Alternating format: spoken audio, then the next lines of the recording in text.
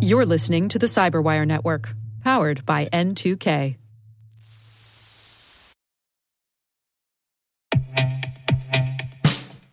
And now, a message from Cyberbit. Mastering cybersecurity is like mastering a sport.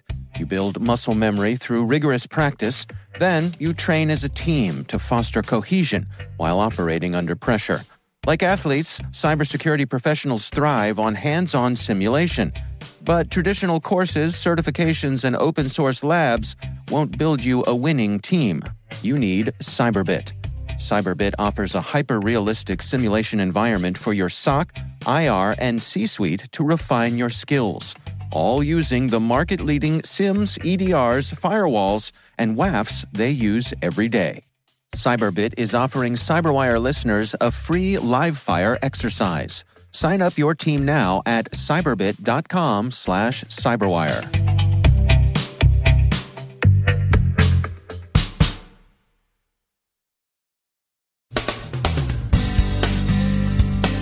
A review of hacktivist inspiration. The Brussels attacks were correlated with a rise in website defacements from ISIS sympathizers last month.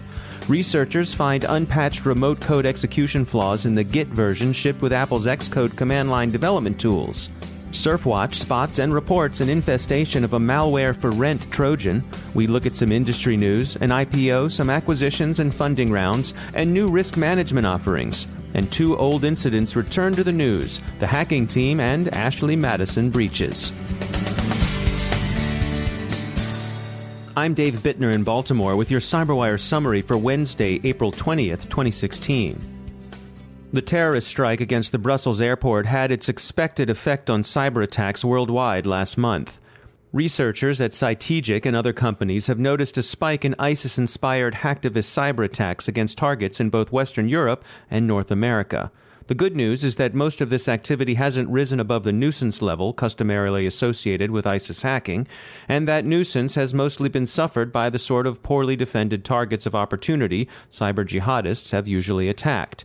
It's worth noting in this regard that even the annual #OpIsrael, a favorite of anonymous associated hacktivists, this year showed declining results. Much of this is due to Israeli preparation, but it does seem consistent with a generally shared low assessment of ISIS cyber-offensive capabilities. Information operations, of course, are quite another matter. There, ISIS has shown itself very capable. Developers take note there's a remote code execution vulnerability in the Git version Apple ships with its Xcode command line developer tools. Actually, there are two flaws, and both of them were publicly disclosed last month. CSO reports that while patched elsewhere, the bug remains in the command line developer tools. Presumably, a patch is in the works, but there's no official word yet on when it will arrive. We've been watching the ongoing maturation of the criminal cyber market. One relatively recent development is malware as a service. Surfwatch says it's detected and stopped one such offering that appeared on the black market last month, a Trojan with a hybrid name, Thanatos. Thanatos is actually a rental. The author, or at least controller, goes by the alias Alpha Leon. Seeking to increase the size of his botnet, Alpha Leon attacked websites and online forums hosted by Envision Power Services, or IPS. IPS hosts fully functional e-commerce sites as well as traditional online forums, and some of its customers are large businesses. Softpedia reports that these customers include Evernote, the NHL, the Warner Music Group, Bethesda Softworks, and Live Nation. Surfwatch detected Alpha Leon's activity and notified IPS, which was then able to close off the access point the hacker had been using. In industry news, SecureWorks' IPO is expected to receive its formal valuation tomorrow evening. Pre-IPO reviews have been running positive. Seeking Alpha, for example, is quite bullish on the offering, despite recent turbulence in cyber stock prices and the spotty performance of other high-profile IPOs.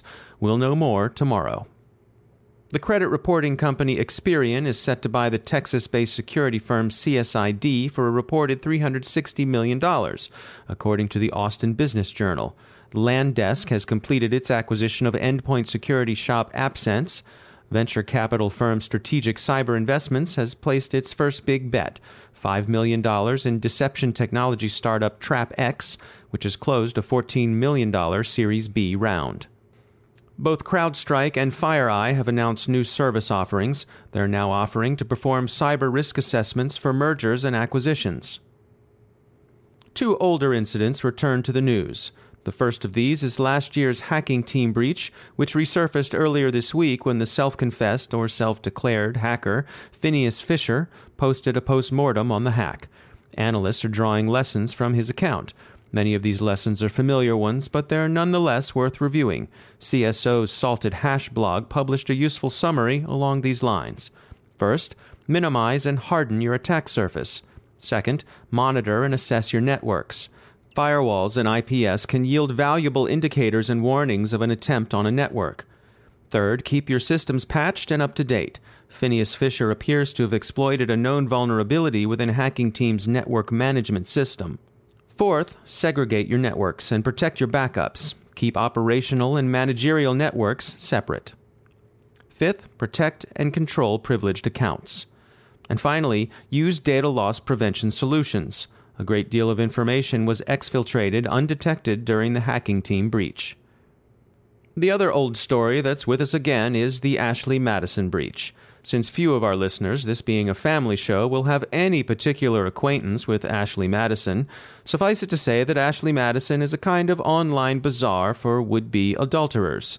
And we say adulterers advisedly because the site's in hot litigation water over its apparent, alleged practice of having used fictitious identities in order to goose the apparent number of ladies signed on to the service. Ashley Madison was breached last year, and many otherwise unembarrassed customers, because they were unnamed among the customer data lost, are feeling the fictitious identities done them wrong. So they've become plaintiffs, at least until a ruling, looked for in June, requires them to use their real names to sue. At that point, many plaintiffs are expected to back out. So whether it's June or May and September, our advice remains, straighten up and fly right.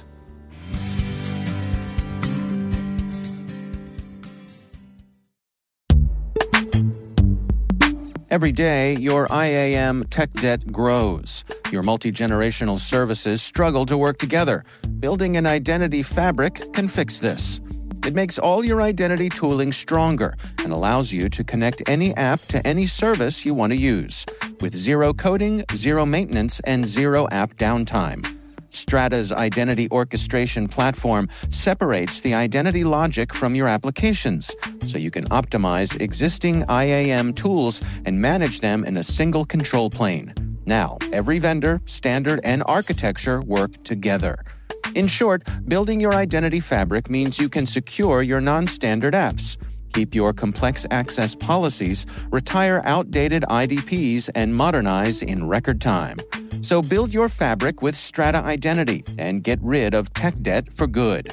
Visit strata.io/cyberwire, share your identity priorities, and receive a pair of AirPods Pro.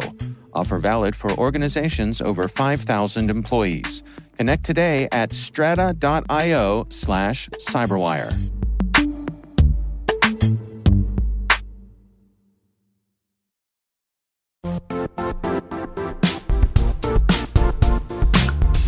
The IT world used to be simpler.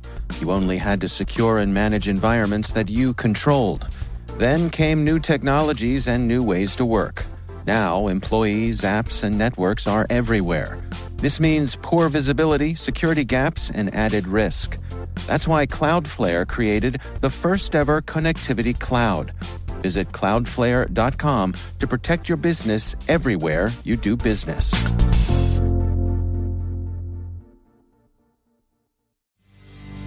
I'm joined once again by Jonathan Katz. He's a professor of computer science at the University of Maryland, also director of the Maryland Cybersecurity Center. Jonathan, I know one of your areas of research is searchable encryption. What can you tell us about that?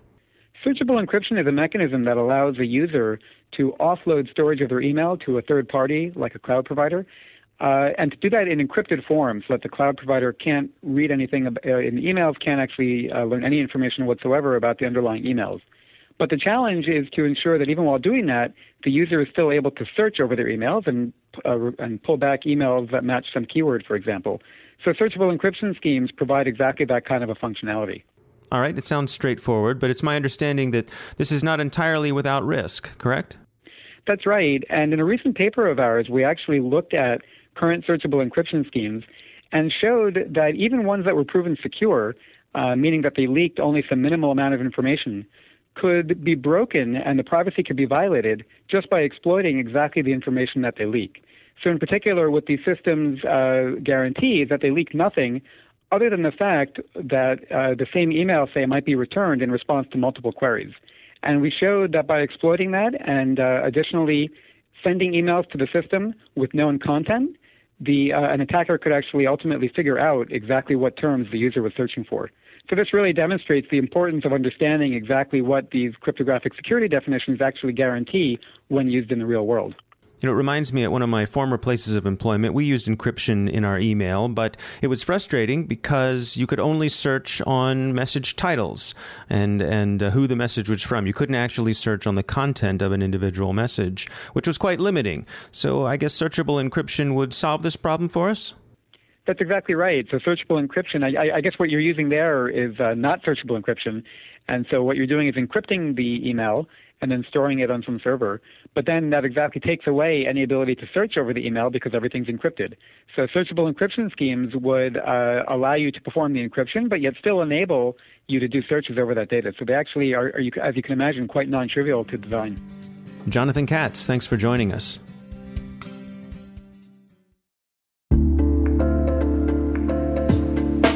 Are lengthy security reviews pulling attention away from your security program? With the largest network of trust centers, Vanta can help you streamline security reviews to win customer trust, save time, and close deals fast. Proactively demonstrate security by showcasing key resources like your SOC 2 or ISO 27001 and provide real-time evidence for passing controls. And when a security questionnaire is required, Vanta takes the first pass for you. Visit vanta.com/cyber to take a self-serve tour. That's vanta.com/cyber.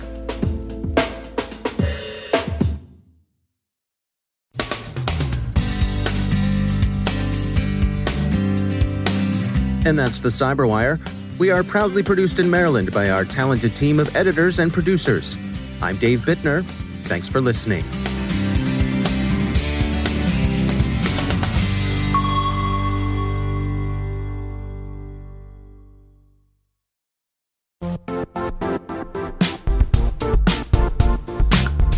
And now, a word from our sponsor, Zscaler, the leader in cloud security.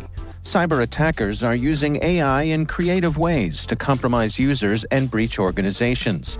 In a security landscape where you must fight AI with AI, the best AI protection comes from having the best data. Zscaler has extended its Zero Trust architecture with powerful AI engines that are trained and tuned by 500 trillion daily signals.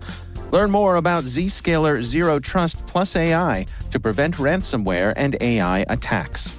Experience your world secured. Visit zscaler.com/zerotrustai.